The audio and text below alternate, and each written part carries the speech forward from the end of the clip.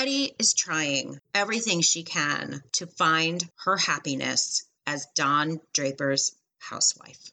I am so happy to be at your side, Don, because everything's great, and I'm not at all unhappy. There's nothing sad about me.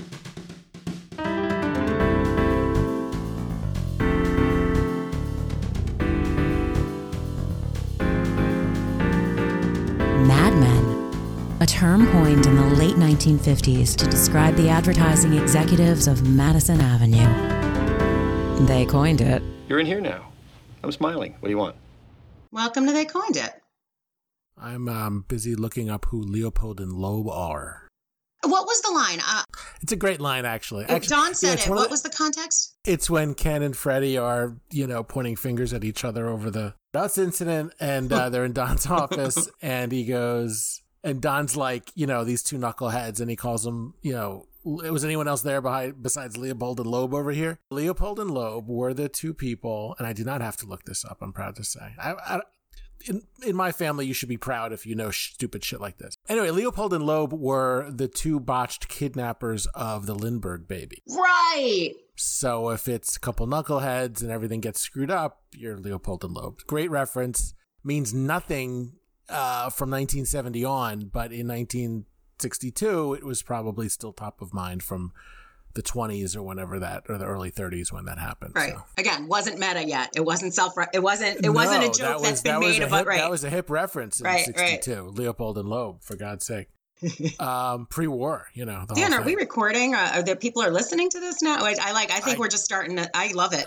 Let's just start. I can hear people clicking off as we're talking, but I don't really care. No, Benefactor, a much underrated episode. This one does not get love like it ought to, so I'm happy to talk about it. You mentioned from time to time, like you have a sense of what's over. Oh yeah, right. Like you have exactly. Like people go crazy for the suitcase, rightly so, right? Sure. Like that's one that stands out among that season and most episodes, and The Wheel and Hoboco. Like there's certain ones that are just kind of a little bit of Mount Rushmore for I think for most Mad Men fans. Yeah. This one doesn't rank like that, but it is super enjoyable, super entertaining.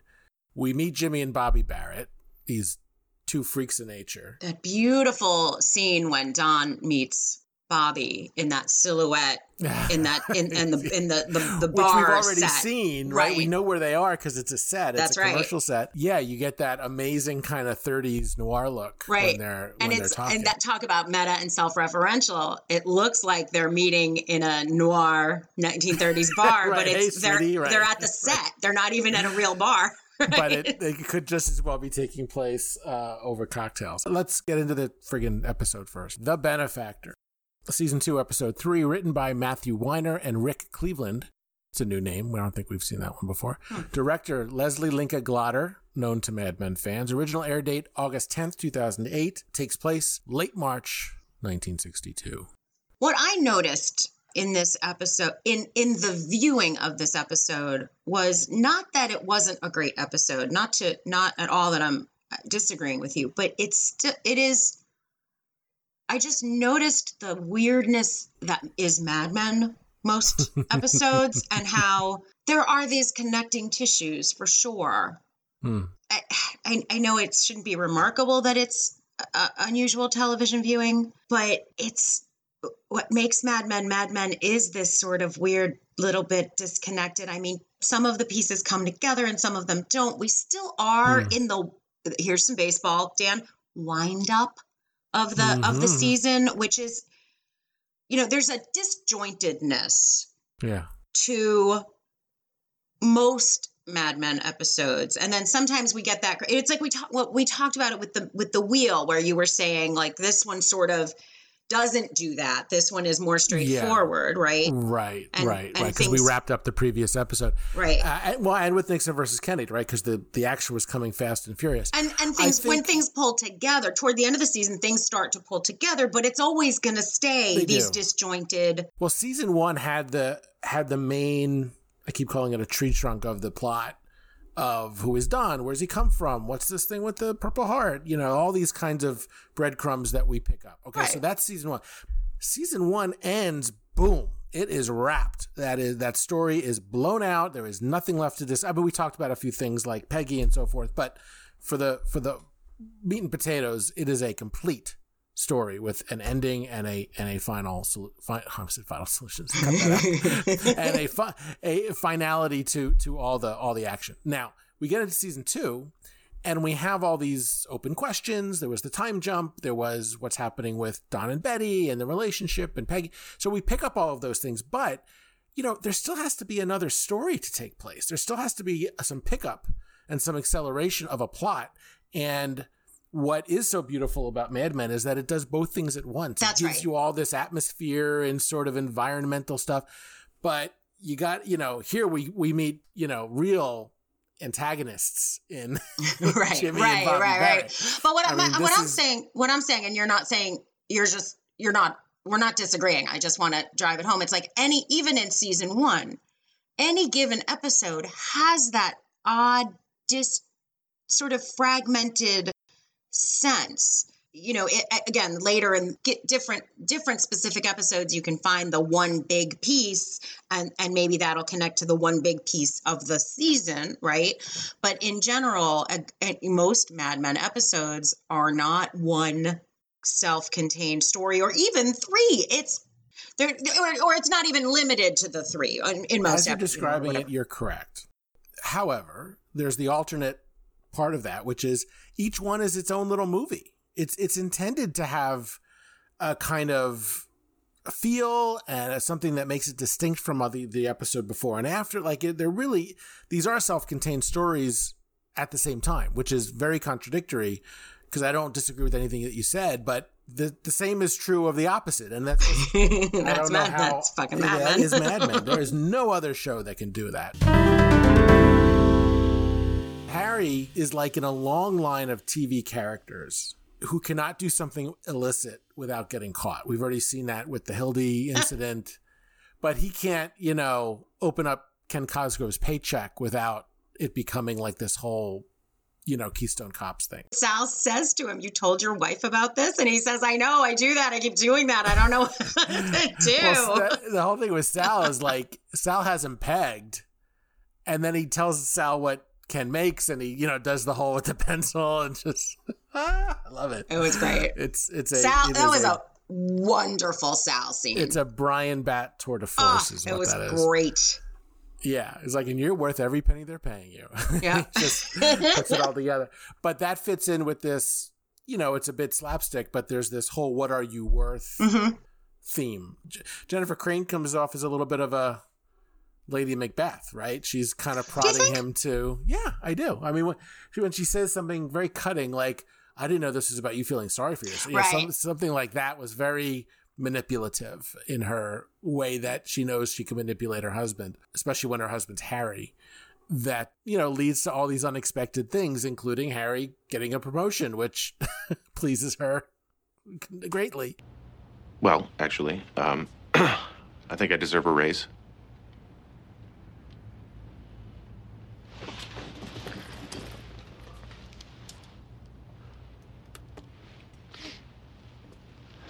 And I think you've already received a sizable reward.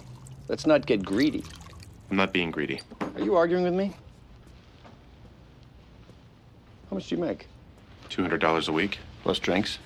Harry's negotiation with Roger is just one of the great, it's such a perfect Roger scene. Not a spoiler when I say the first of many great scenes with Harry and Roger. I think the show just loves putting like completely unequal characters together. Yeah. He took enough to know that he would please his wife, not enough that maximized the situation, right? The fact that he knows what Kenny makes. So he took the half loaf and walked away. That's how life usually works, is you get sort of like, what is it? They pay you just enough to keep you working, and you make just enough to keep from quitting, or something like that. Like that's it's always one of the things too. And this I noticed a few different times, and we'll see if I noticed it enough that it is a theme, but that there's the secrecy. Some of the secrecy that people are living is working to their advantage. I mean, Harry did a really shitty thing, and then lied about it to everyone. Mhm. You know, he accidentally opened it is not what happened. Well, Sal's not buying it. He's Sal's like, not buying it. It doesn't, yeah. No, he had to know. He needed to know. He had the check in his hot little hands. He was not going to put it on Ken's desk unopened. It was... Yeah. And all he could have done is been like, listen, I opened your fucking check. Fuck you. I mean, whatever. And not that that would have worked either. But point is... Or as Sal said, throw it away. He'll notice it's missing, and which is what 99 out of 100 people would do. Which is ultimately what he did. Yeah, but he had to be told. He had to be told. He's Harry. He's very bad at being a bad person, but he takes that first move often enough. But the point is, it did get him his raise. It did get him his promotion. In this case, as much as it's secrecy paying off, it's really dishonor paying off. Yes. He wasn't being secretive. He was. That's right. The honorable thing would be to lay it on. Sneaking and doing something shitty is paying off. The name of the show is The Benefactor. So it's all about this idea of Don relates it to the Medicis, which is a little high horse, but it's this idea of like, your work has value. You what you do is, you know, we want to support what you're doing because we appreciate it, and so on and so forth. So just that idea that the title of the show is The Benefactor plays into this worth notion, I think, a little bit. I mean, it's the episode title of the... Yeah, and Don uses the word explicitly in the conversation with Bobby at the bar. Oh, that's right. He says, we're your benefactor. We're your the benefactor. Medicis, this can all go away. Supposed to be unspoken message that Bobby makes him say, which is like... And she's very explicit. She says the quiet part out loud about contracts and what I do and don't. I don't have to apologize and all of that. Yeah, and this is not a graceful... we'll get for sure. We'll get to that dinner. But Betty in this episode, not to be unnoticed. So you've got the opening with Betty. It's like a Victorian. I don't know. It's like one of these period movies where nobody says anything, but you're supposed to understand everything that's happening. And it was in the first episode of the season as well with her and her friend Sarah Beth. You really have to read between the lines that there's this whole attraction with this Arthur and all of that. But by now we get it, even though they still never use their words. Right? Yeah. But what you do see is Betty sets it up that she's there. So Sarah Beth mentions to her that she's not going to be there on Saturday because her kid has a ballet recital. And then later we see Sally asking Daddy, you know, that whole thing where she's now asking Daddy and Daddy's saying no because clearly Mommy wants him to say no, which is that Sally wants to come along on Saturday. And she's like, no, it's just for mommies. But we know that it's not just for mommies because it's only Mommy. Because other Mommy isn't going to be there. So she sets it up, that whole weird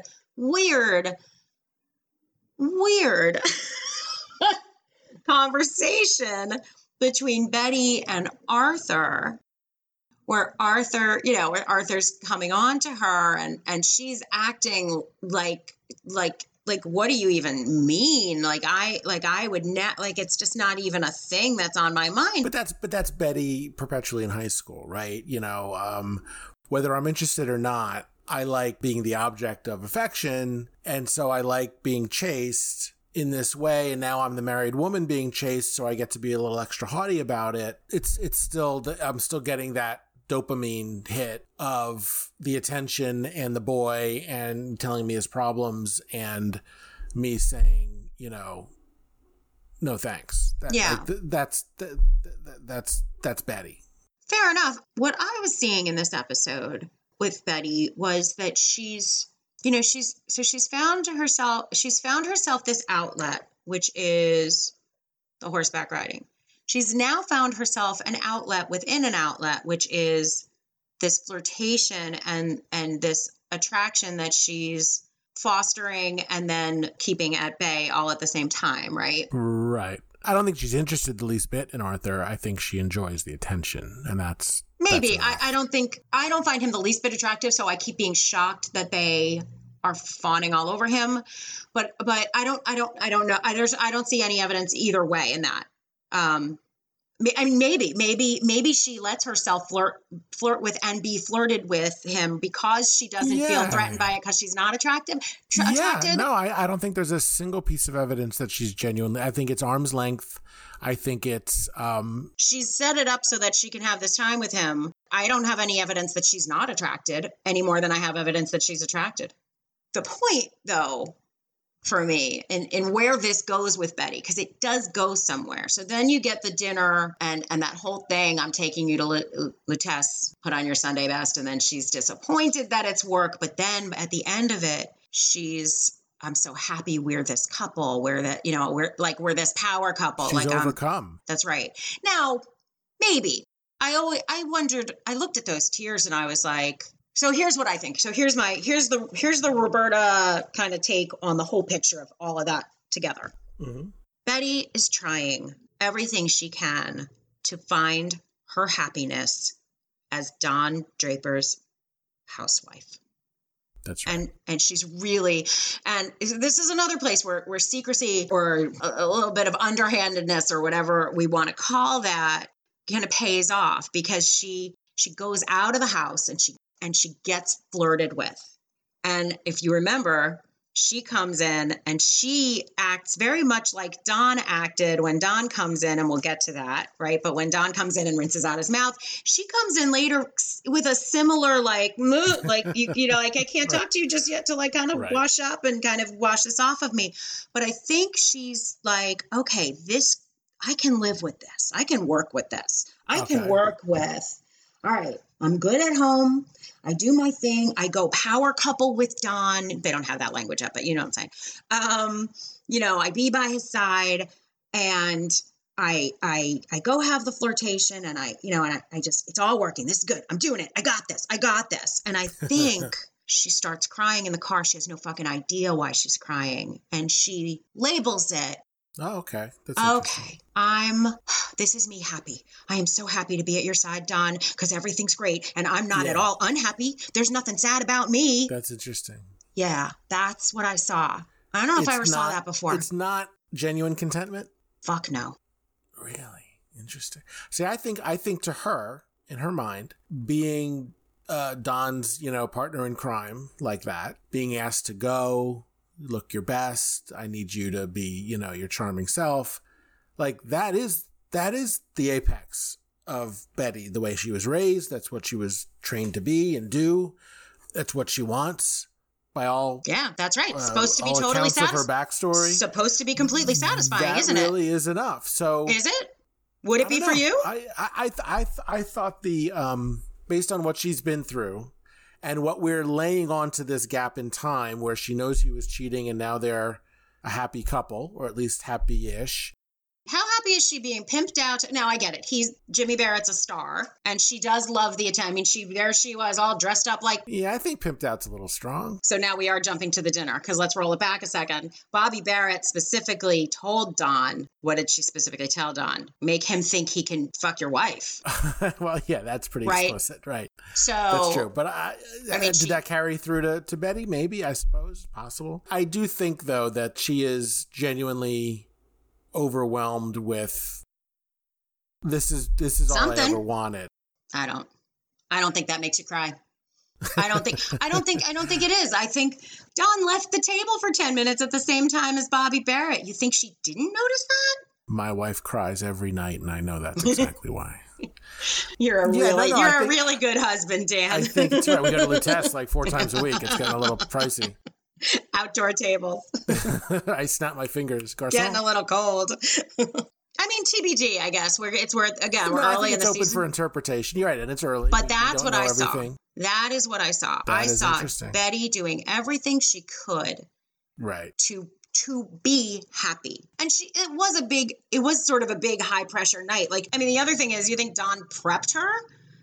Like, for what was going down? Like, she had to sit there and put all those pieces together. What kind of a partner do you think she felt like?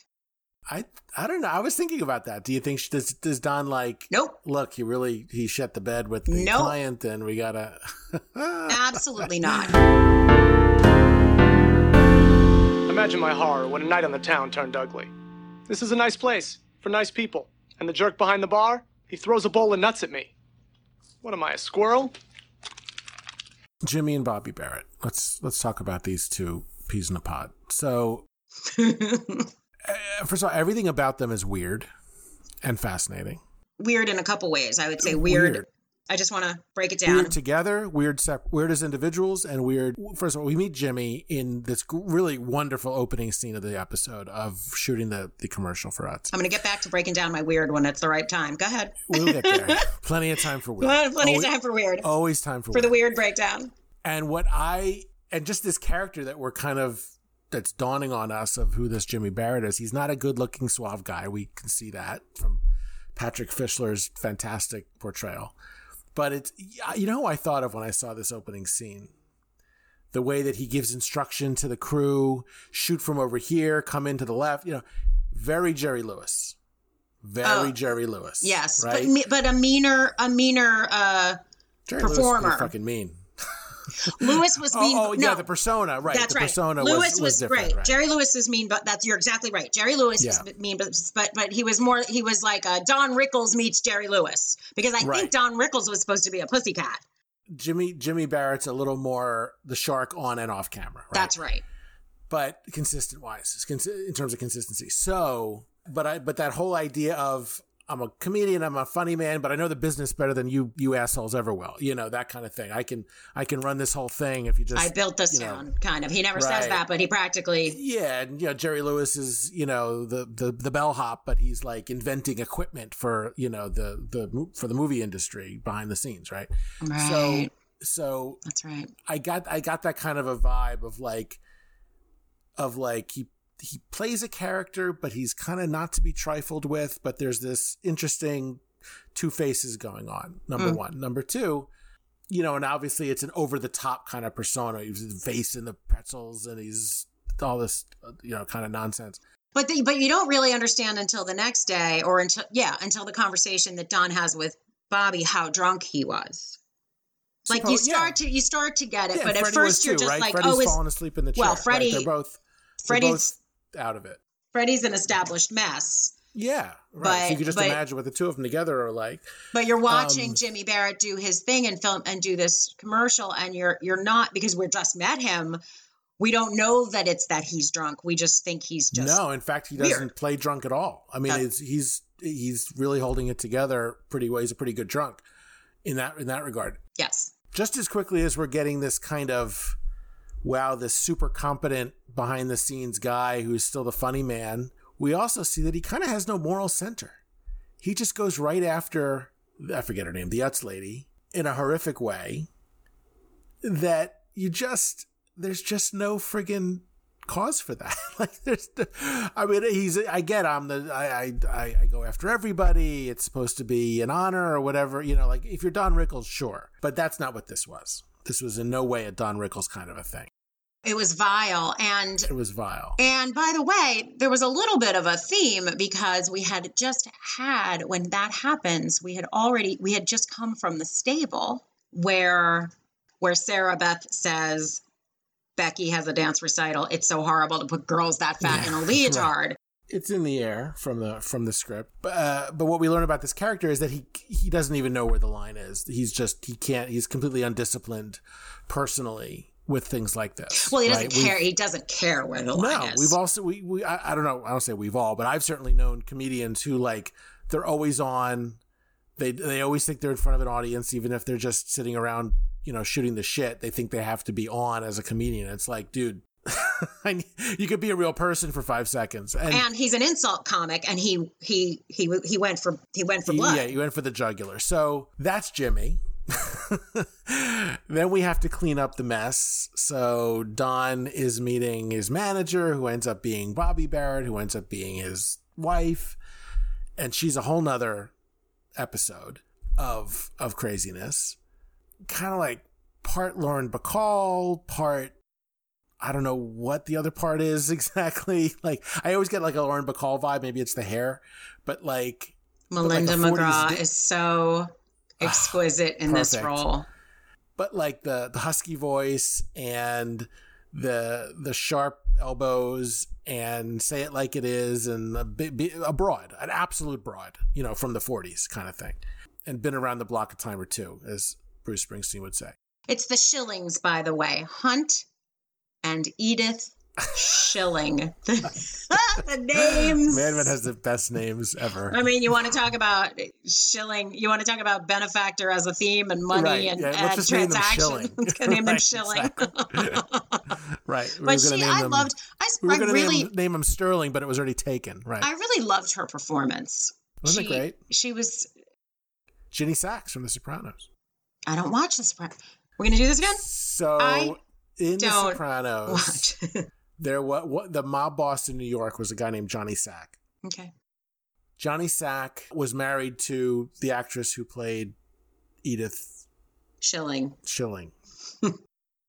And her weight was a part of the was part of the plot and dialogue as well, because Johnny Sack was not an overweight guy, but he was deeply in love with his wife, like kind of like the opposite of what you think of these mobsters, right? He was absolutely doting on his wife, who was Ginny Sack.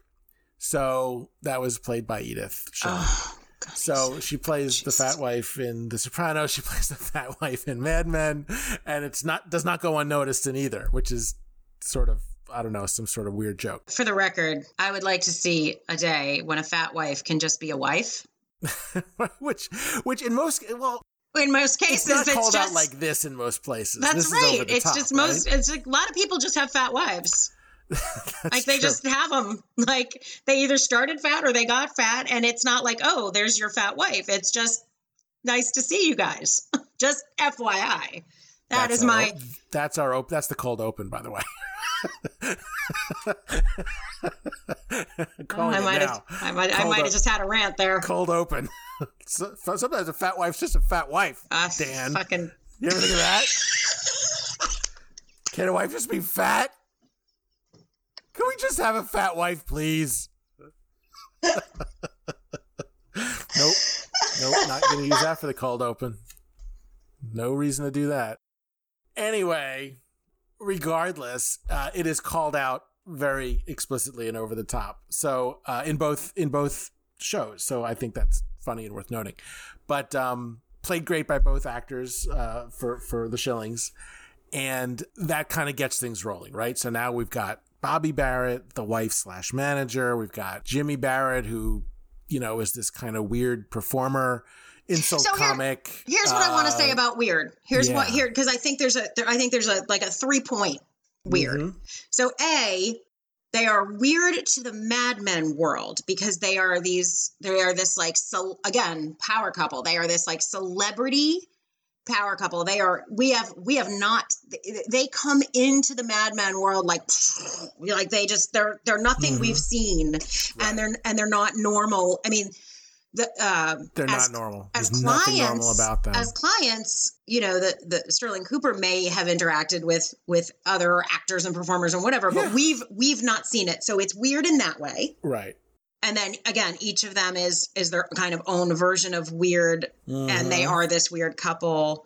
I don't know if my 3-point system holds, but they're weird. They're weird in the Mad Men world, and they're weird on their own merits. Right. Right. They hold their own weirdness. But they are, and it's we don't know this, but I think at least he's Jewish. I think there's a little tone of some anti-Semitism running through that. There's a vibe, right? There's a vibe. But in the way that Mad Men is head and shoulders above the rest of the universe in indicating backstory with very little dialogue. She has this line of like, or I could say I'm his sister, like in the old days. It's like, what? Whoa, wait what was that about? Like you just advanced this script like 3 episodes in terms of what we may or may not know about the Barretts. All I thought that meant was that in the old days, she couldn't even dream of saying, I'm both his wife and his manager. That's what I thought it meant. That's right. Yeah, no, that's definitely it. But it's like, I didn't think it was just like, it was a little weird. It was just weird, right? And weird, Jimmy Barrett's probably not his real name, right? He's changed it from something.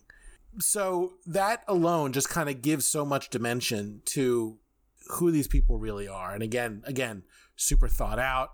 everything is there for a reason. Nothing is there unintentionally.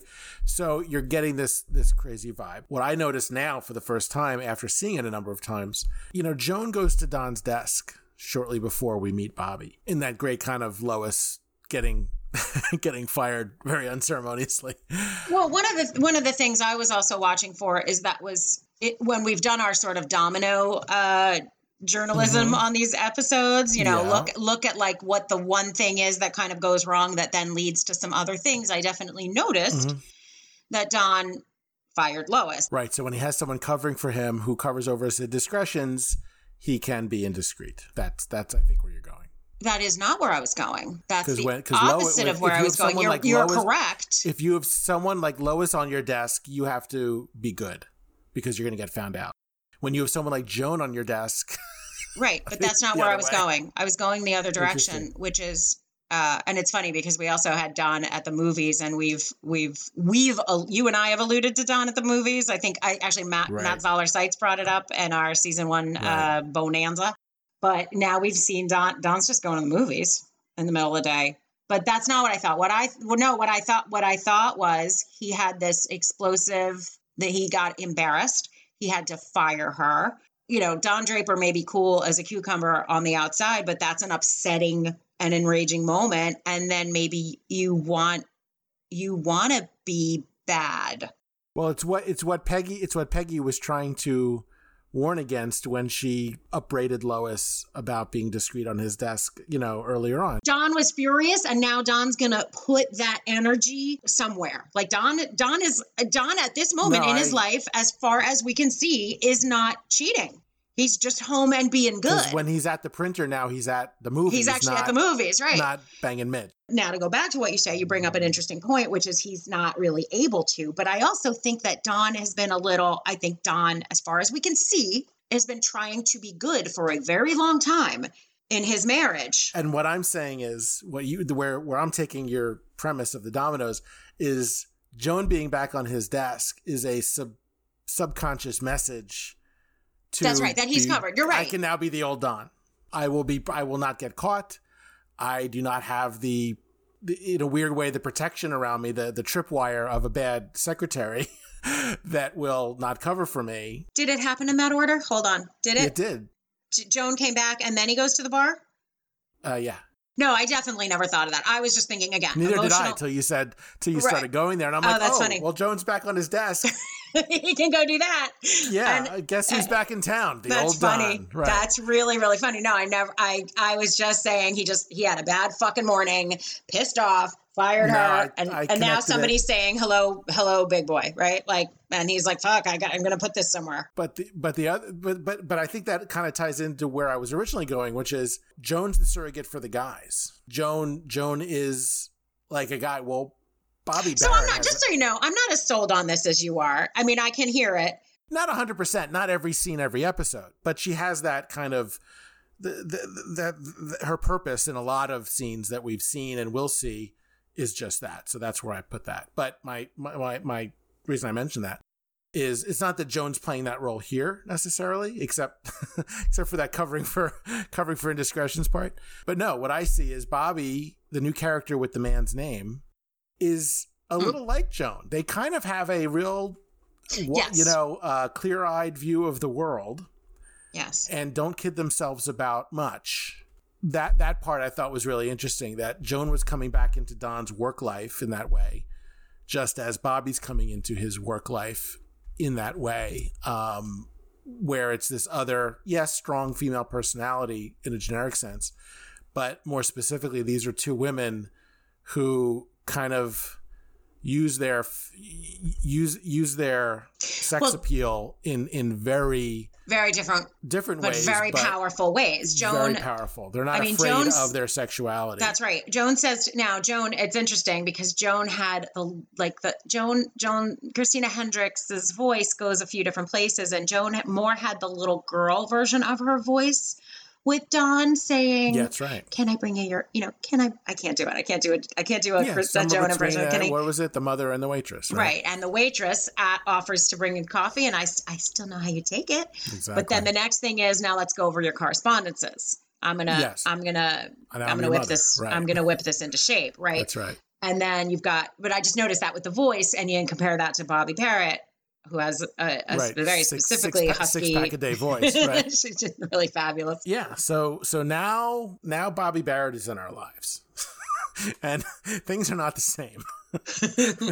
Because Don's not the same. No, and I remember watching this, and I still watch it, going, because we've gone from this. Don's being good. Yeah, Don seems to be really committed to being good. Look, Don's at the movies. When Don's at the printer, now he's at the movies. Now he's not doing the other thing. Don's really committed to being good. And then, just like that, Bobby comes in.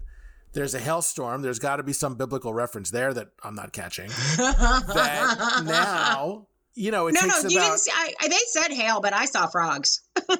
Right. It takes about 7.5 seconds for him to go from, I'm not doing this, meaning... I'm still Don being the good boy, and she does everything but say, no, Joan's on your desk, and grabs his crotch. That's all out the window. That's all out the window. Now, did they go all the way in the car? Was there just a blowy? Like, what's going on in that car? Blowy? A blowy. And I swear, if you were to look back, there was a hailstorm sometime.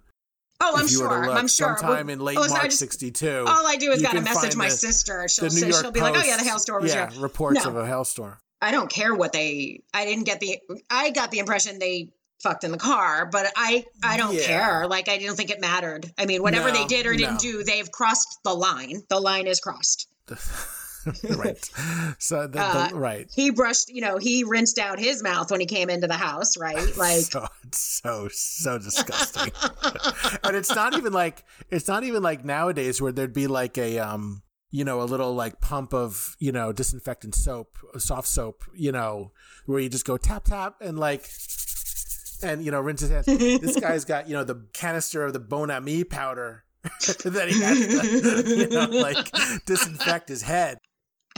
When he comes in, it's like Comet, when he comes in to clean it, it's very gritty. I mean, we're in a pandemic. We're not doing that, Yeah, no, there was no social distance. Again, very Mad Men. Like, you'll get like that whole, it's almost a distance. Like, again, we don't know what happened exactly in that car. We just kind of saw the line being crossed. It's definitely crossed. But then you get home and it's like, what does Don do after he just like had ostensibly intercourse with another woman, virtually a stranger, in the car that he's tooling around awesoning with the family? You gotta put that soap in your mouth and like rinse out your mouth. It's like you really got stank on your hang low when you come home, and it ain't pretty. Yeah, I mean, and whatever's going through his head. I mean, and we rarely know what's going through his head. We don't know how Don, he thinks about something deeply and then he forgets it. He doesn't think about how he and Rachel are going to have a future. But we also have never seen this. He usually spends the night with people. Yeah. He doesn't just fuck somebody in the car and then walk in for dinner or whatever, so it is a different, is he disgusted by her? Is he disgusted with himself? Is he just trying to be cool with, he's trying to he's not just have Betty not smell get what's busted, going on. Is there any, but we, right. Like it's any of that. And Don being Don, it's right. Don being Don. So it's season 2 Don, in particular, where the dam broke, Joan's back on the desk. it's just anything goes. So here we are in the world of Bobby and Jimmy Barrett, which, takes us ultimately to the Monday night apology dinner. We're going to take a quick break and we'll be right back. The Defenders. The cast looked amazing. It was that the American Express guy? It looked like Carl Malden, although Carl when Malden. I looked it up, I didn't see his name. Yeah, and I always just assume that Carl Malden is in every third television series from like 49 to 73. I think that's accurate. Right? You can't go wrong saying, oh, Carl Malden was in that. And they go, yeah. Right. No, I think you're right. They're watching this episode of The Defenders, and the benefactor was this real episode. One thing of note is that we have the return of Elliot of Belle Jolie. I completely forgot we ever saw him again. When we saw The Dark Room, I go, oh, that's right. They're playing this for the client, and the client is Elliot. Elliot. The topic is abortion. Apparently they said it, 60 times or 30 times, whatever they said. You've got some very uncomfortable people in that room. You've got Sal. Peggy. And Peggy. Right. Like completely, like, again, Peggy, we are early in season 2 and we don't know where Peggy's that baby life, went. Other than the scene with the mom and the sister, we know. That's right. And a little more than we did before. But we do know, what we do know is that there was a baby in her and now there's no baby in her life. Or in her person, she ain't raising a baby. That's all we know. Baby. Right. And she's living, talk about secrets, right? I mean, then that's not a secret that's paying off. That's just going on. I just thought it was just such an interesting, the tension of those two people was very interesting. Right. And the other thing was Harry, underhanded or not, this business idea, well, not underhanded. Was not underhanded. No, we're talking about the other thing. This was a brilliant idea. Yeah. Now, what I did think was interesting, though, just as a sort of a PS to that, it was a brilliant idea, and it's from there that Harry goes and has the conversation with Roger, which we already talked about. But I thought it was unusual in the world of business for Harry to be so heavily rewarded for brilliance that has not yet landed a client, which is what he said to Jennifer. Right. And the reality is they're not, it wasn't in the business of landing a client. Belle-Jolie is already a client. Right. But you know what I'm saying. He didn't make the match. He didn't make the sale. He didn't make the sale. The sale would have been sponsor the show. We can get it for you at a great rate. Yes, it's controversial. Here's why we think it's in your interest to do it and why we're bringing it to you. Let's have you sign on the dotted line. That would have been the win. And the win would have been 15% of whatever the reduced cost was of the show to begin with. So there wasn't a ton of money on the line for this. No, I just but what he's getting rewarded for is the initiative and scoring the points. And yes, and for the client recognizing Sterling Cooper as a place that brings innovation and out of the box thinking and new ideas to their media plan. Since when does Sterling Cooper reward people for out of the box thinking that doesn't pay off? The client came in and said in front of the entire room, I really appreciate you bringing this to us. I wish we were a different kind of company. Like that's high praise from the client's mouth. It's high praise, but I don't buy it. I don't buy that high praise without money is high praise in this business, and that he wouldn't have gotten the recognition he got until the client that signed. No, I know what you're saying, but I think in that day and age when there was virtually no innovation to speak of in the media buying universe, I can't believe that anybody would reward a bold move like that, especially in that day and age when it's like, see, told you shouldn't try. No, but pardon my siren if that's coming through. You're always looking for opportunities to differentiate yourself to the client. Doesn't mean they have to buy it for it to be a success. I understand the premise. I can't believe. Yeah, I find that shocking. It might have been a little heightened, in terms of gilding the lily, but I don't think it's unusual that he could have gotten kudos for it, and in this case, a promotion. Made no sense to me. Okay. Not that it made no sense to me. I found it to be implausible. I found it to be a television trick. We don't usually spot those, but they do exist. This is a television show. Yeah. No, things get contrived all the time. And things get tightened and contrived, and it is my job to point it out, and I did not buy that. I didn't buy it. Again, there have been so many conversations about we don't want innovation. Now, Duck wants innovation, but nobody else wants innovation. Right. And so to reward it without it paying off is like, see, we need to stick with our safe blah, blah, blah, is what I would think in real life. I think everybody recognized that the client saw it as an inspired idea. Whether or not it was right for them or whether or not they had 4 clients they could go to after Belle-Jolie, probably not. But I think they saw it as an inspired idea, and that's what it was. Elliot was inspired. He was inspired to go in a car in a hailstorm. I love him. I love Elliot. I just think he's a wonderful character. All right, so here we go. I've been stalling. I've been vamping. Dinner at Lutece. Do it. Go. Get there. I take notes as I watch these shows, and I wrote down when the big scene comes in. We know what the big scene is, right? When Don's coercion takes over. And He's in the is that the ladies' room with Bobby, or is it like outside the ladies' room? I always thought it was outside. It's gotta be room. outside it's gotta be one of these. I've never been to Lutece, amazingly enough, but I've certainly been to restaurants, especially older ones, where there are hallway, kind of like in the theater, where there's like a hallway where all the lounges. There's a whole prelude because there's a prelude to each restroom, and the restroom has a prelude to that. So you've got a lot of buffer. There's a lot of buffer. So nothing will waft. It's a no wafting zone. Right. Well. So I tapped out when I was on my phone while I was watching #MeToo with Bobby, and then I rewrote it TWO because that was a real digit dropper. And it's the dynamic is Matt has described this as a sadomasochistic relationship. I don't know if Matt has ever had a real sadomasochistic relationship. I don't know.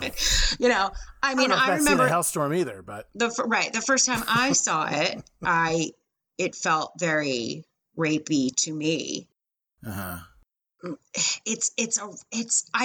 feel a little unqualified to really accurately analyze it, and so we do have a sense of what Matt's intention was. Right, but we shouldn't have to view it purely on that. Right. And I don't know what we're seeing. Well, right. And I think it's worth examining from that angle. Whether or not we accept it or adopt it is up to us individually, but as the audience. But if you take, as we say, the dominoes, where Don crosses the line from being good Don to bad Don by force of Bobby Barrett's everything, and now we're in bad Don territory. Well, and you've got Bobby Barrett's line, "I like being bad," and then going home and being good, which came after the that came before. I'm sorry, yeah, it came before. Between the car and the dinner, right? That's right. So now he's not home technically, but his wife's right there, so he's really pushing the boundaries of the being Betty's bad. out. Betty's out at the stables. No, not at dinner. Home. What are you talking about? Oh, at dinner. Oh, I thought you meant during the phone call. Sorry. All right. We're back at dinner. Was alone. Yes, exactly. And she said that, but now we've got Don being bad, while not at home, his wife is right there. Precisely. So again, I'm trying to understand, or I'm trying to at least say that there was a threat, there was a violence, but I do think she submitted when she came back and made Jimmy apologize. I don't think that was I'm threatened. I think that was okay, this is the game we're playing. I'm submitting. Yeah, so exactly. You submitted to me in the car. Right. I'm submitting to you here. It's a back and forth. So taken from that viewpoint, the sadomasochistic thing kind of holds. There's evidence to support that that's exactly what this is. Now, I mean, she just gave up $25,000 that she had been demanding before. Right. Before the digits. She was pre-digit. She was negotiated away from that. Yeah. So you can say that, I'm going to coerce you, you're going to coerce me, and there's this little cat and mouse thing. Or you can say, look, how hard is it to seduce Don Draper? Not that hard, Did it really take an S&M relationship to snap Don out of good Don a role play? I think that's how the viewer sees it. Don's going to Don. Don's going to be Don. Don's not going to be good Don for 13 episodes. That doesn't happen. He offered her the ride. Yeah. He made, again, we never in this whole Victorian. The meeting ended on a sour note, and he's like, "Come on, I'll give you a ride." It was like, huh? That was. I'm still going to be a gentleman, and you're still going to be a lady, and then who knows? Who knows? Who knows? Yeah, so anyway, they're in the car and it's a hailstorm and whatever happens, happens. And now good Don is now bad Don and he's bad and goes home into being good and blah, blah, blah, and Lou Tess. And what I love so much is... that was our previously on this episode. That was very good, Dan. There's your recap. That they sit back down and Bobby has been made to heal, as it were. And I think Jimmy would like to share something with you. Mrs. Schilling, Edith, I was out of line the other day. I shouldn't have said it to you, and not just because you're married to him. I shouldn't have said it to anybody. Not in that environment. Sweetheart, look at me. You too, Hunt. Can I call you Hunt? There's the guy under the lights, and there's me. He's made me rich, but he hasn't made me very nice. Hope we can put it behind us. And he goes into it's not the 10,000th time that she's had to tee him up for an awkward apology. And he does it beautifully. He did a good job. I thought it was, again, he's done it before. Not his first, oh shit, these people, keep the lights on for us, whoever it may be. And at this moment in time that I have to now eat a little crow and be good. So, yeah, I don't think. And then the line about I don't have the stomach for it, and then his reaction. Yeah, right. With everything's a slapstick, right? I mean, that was funny. His performance as this vile. He's done tons of other things, and I'm just like Jimmy great Barrett. Actor. That's Jimmy Barrett. Left, right, and center. So he is a great actor. But this whole kind of backstory that exists between Bobby and Jimmy. Between the line about being his sister and do the negotiating and, the cigarette holder, just every piece of affectation about these people is spellbinding to me. And he's flirting with the woman in front of his wife, like it's no big deal because between them, who the hell knows what's going on? That, Jimmy's kind of set up again. I think for most of the episode, and that's what Mad Men does so great because it's spoiler alert, it's going to flip flop back and forth many times. But for all that kind of serious artist we see in that, the glimpse of the serious artist that we see in the first scene, competency and technical acumen and all the rest, he's played as a clown for much of the rest of the episode. Yeah, he really is. He's played as a total clown, and that's why the apology works, right? But he's literally going back and forth within the contours of the dinner. I know the other thing I wanted to say about this scene, and going back to the theme of fatness, and we set it up, right? It's already been set up that Jimmy Barrett is going to be all over Betty. Mm-hmm. But when you are the fat woman who has been insulted for being the fat woman, and then you come to this dinner where you don't know that the perpetrator of this vicious onslaught is going to be attending. And then all he does is get up the ass of the Marilyn Monroe blonde. Mm-hmm. And she was done up, right? She was dripping. Diamonds Are a Girl's Best Friend. Yeah. Right. Drag. Right on the town. It's every bad thing about being a fat woman. It just furthered and furthered and furthered that humiliation for her. And that's because guess what? Because inside, it doesn't matter how old or fat you are.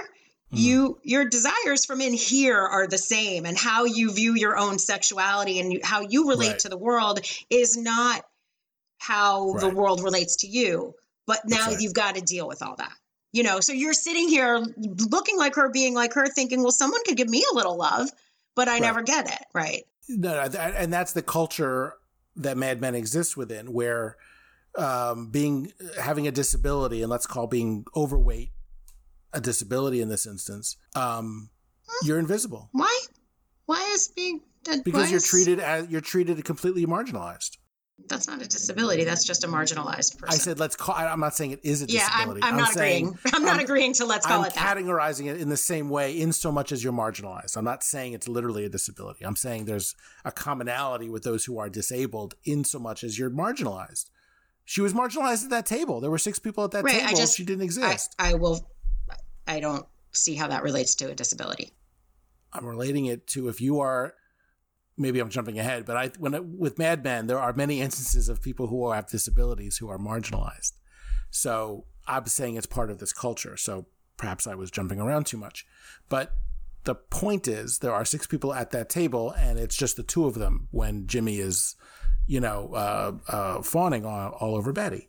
So the culture is, if you're in a wheelchair, if you're overweight, if you're just not in that desirable zone, right, in that narrow corridor, you don't exist.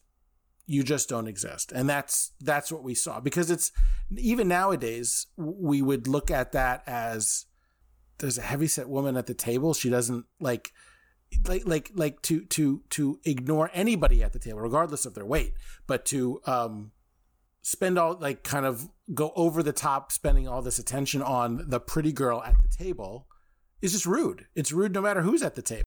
Yeah.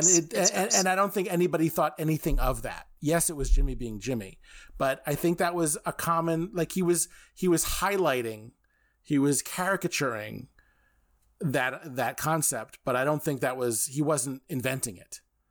The idea of there's no one at this table but you and me. It was kind of, that's kind of the cultural element there. It was okay to not include the big woman, the person in the wheelchair, the person with, a disability in the conversation at all. I'm just going to fight you for the rest of time to even try to make that comparison. I know what you think you're saying, but it is so further marginalizing fat people to put them in the category next to disabled. Listen, disabled is a whole other thing. That also should I'm recognizing that it's how it was then. In terms of marginalization, there was.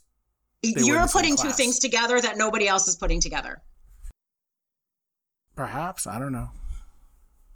There were lots of marginalized people, overweight people. In some cases, were one of them. And in social situations, yes, I think that's part of it. Feels like there's an audience here, and the audience is totally fucking silent. Yes, it is.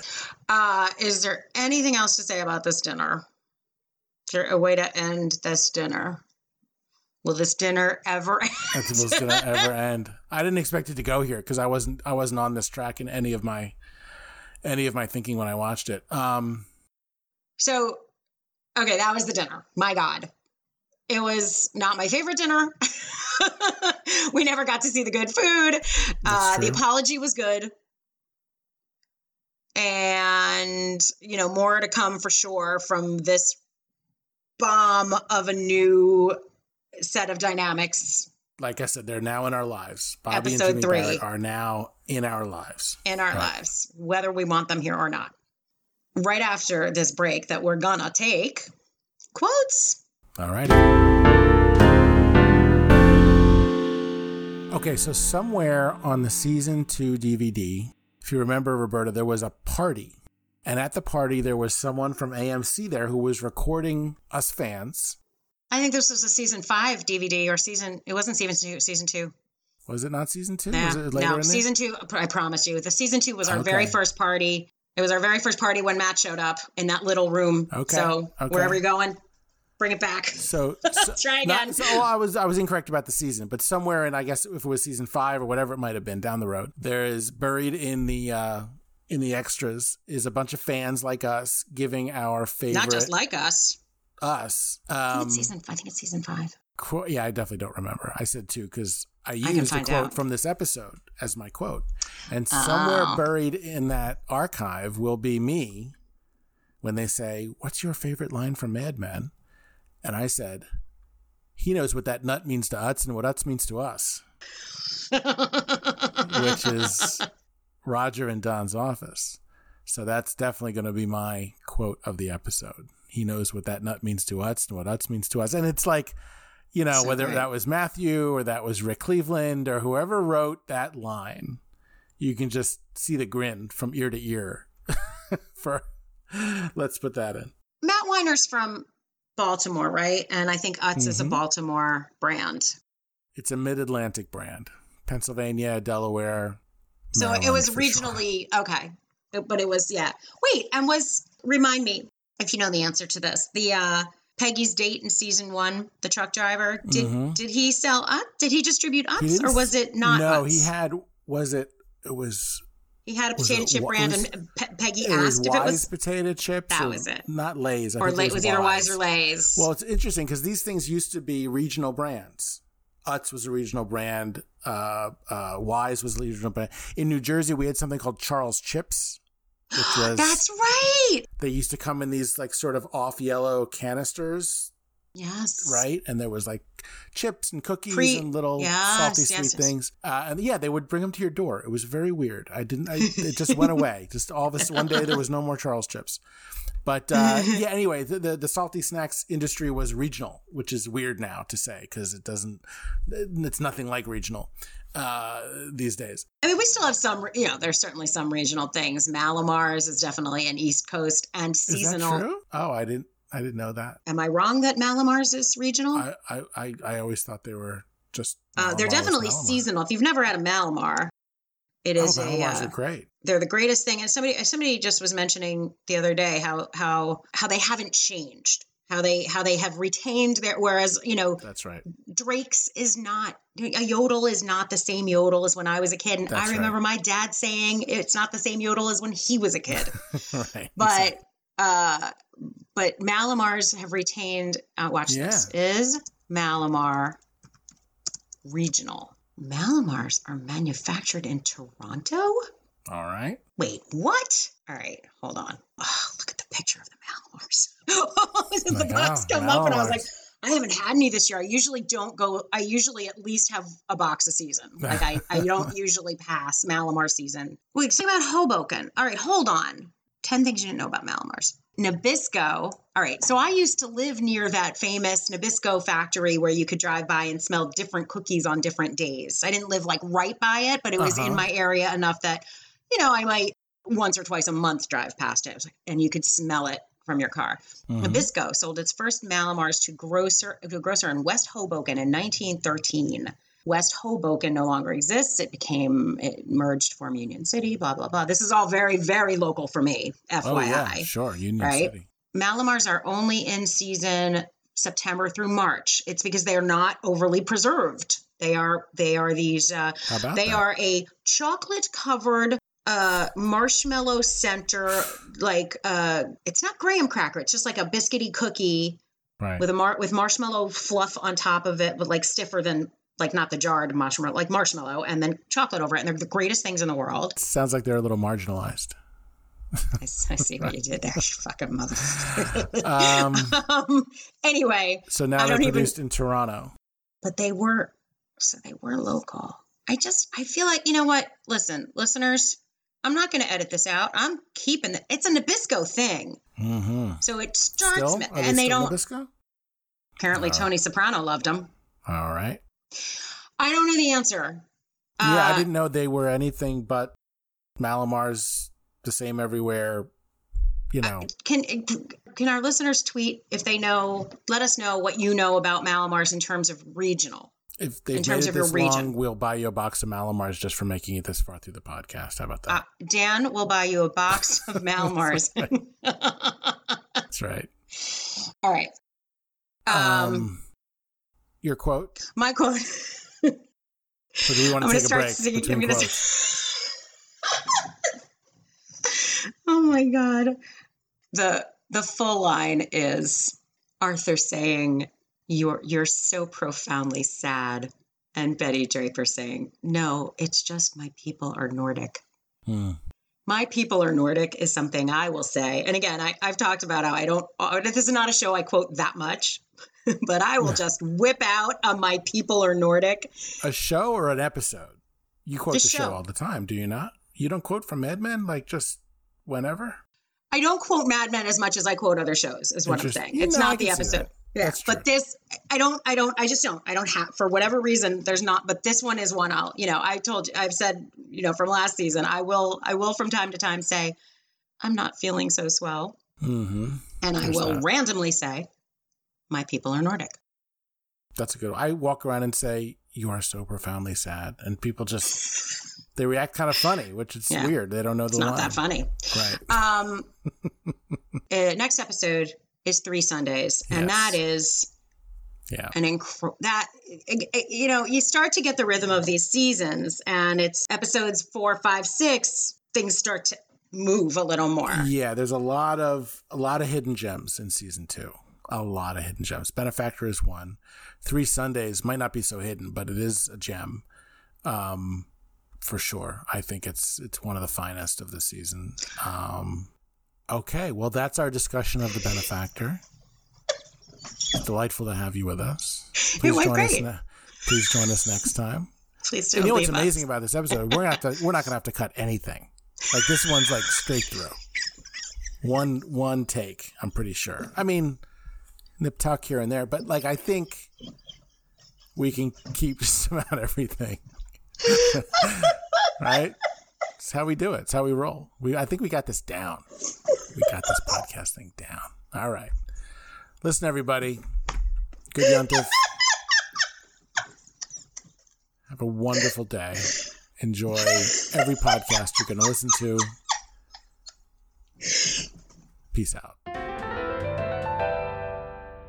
If you're enjoying our show, please give us a glowing review on Apple Podcasts and share the show on social media. And if you're able to support us, you can subscribe at patreon.com/theycoinedit. We've got some extra content there for you. We love hearing from our listeners. You can send your thoughts or questions to questions@tcimadmenpod.com or check in with us on Twitter and Instagram @tcimadmenpod. We're just at the beginning. We can't wait to discuss more Mad Men with you and continue bringing in special guests. Thank you so much, and we'll see you on the next episode.